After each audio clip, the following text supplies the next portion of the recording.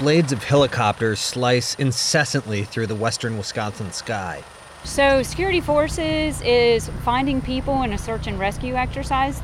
They're finding people and they're evaluating their needs. They're sending them out on helicopters in case they need medical care.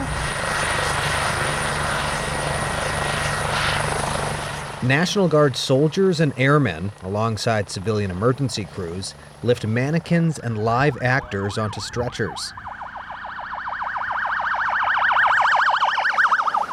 This is Patriot 21 at Fort McCoy and Volk Field near Tomah, a disaster simulation that brings together more than 1,000 people from 26 states.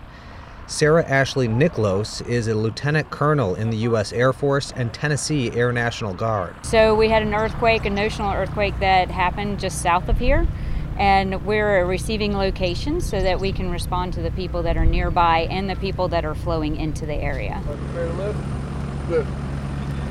Some of the camouflage-clad National Guard soldiers and airmen have been deployed overseas in the past, but the Guard's first priority is serving the home front. That often includes working alongside civilian police officers like Nebraska State Patrol Trooper Justin Reyes. We're still getting through those growing pains, so it's good to constantly train, constantly reevaluate, hey, is this the best way to do it, or can we improve? And that's the ultimate goal, is to constantly improve. As Humvees from across the country bounce along dirt roads at Fort McCoy, one civilian outpost has a decidedly Northwoods feel.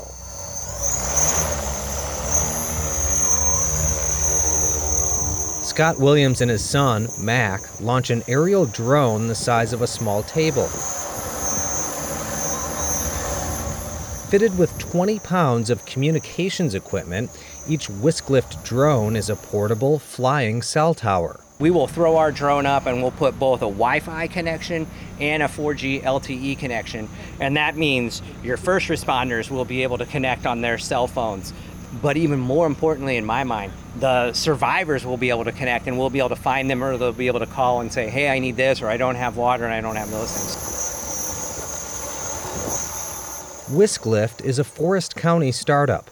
Its drones can bring connectivity to disaster zones and rural school students.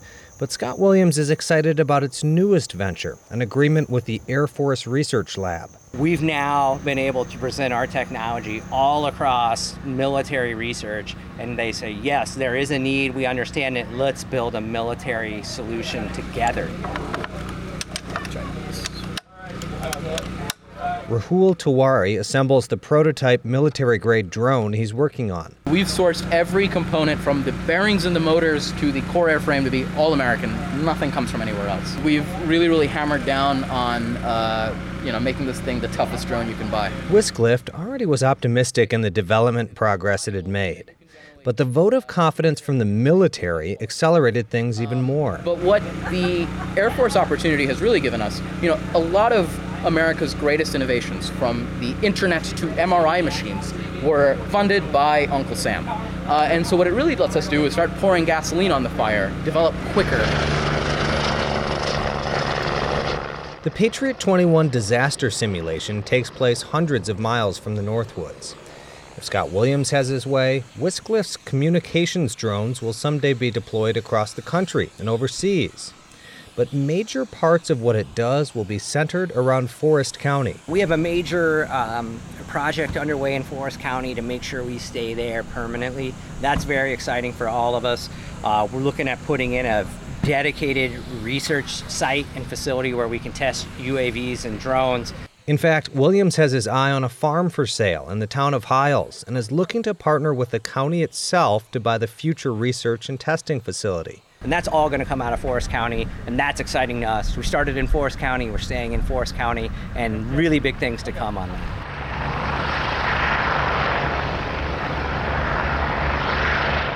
Here at Fort McCoy, the Northwoods-based Whisklift drone shares airspace with the rescue helicopters buzzing overhead. In the future, perhaps they'll be helping rescue not actors or mannequins, but real disaster victims. For WXPR's Employed, I'm Ben Meyer at Fort McCoy. Program support comes from Grow North Regional Economic Development Corporation, a catalyst for economic prosperity in the Northwoods region of Wisconsin, operating in 8 counties and 3 tribal nations. Grow North is currently focusing on workforce cultivation, housing, Northwoods rural prosperity, and broadband solutions.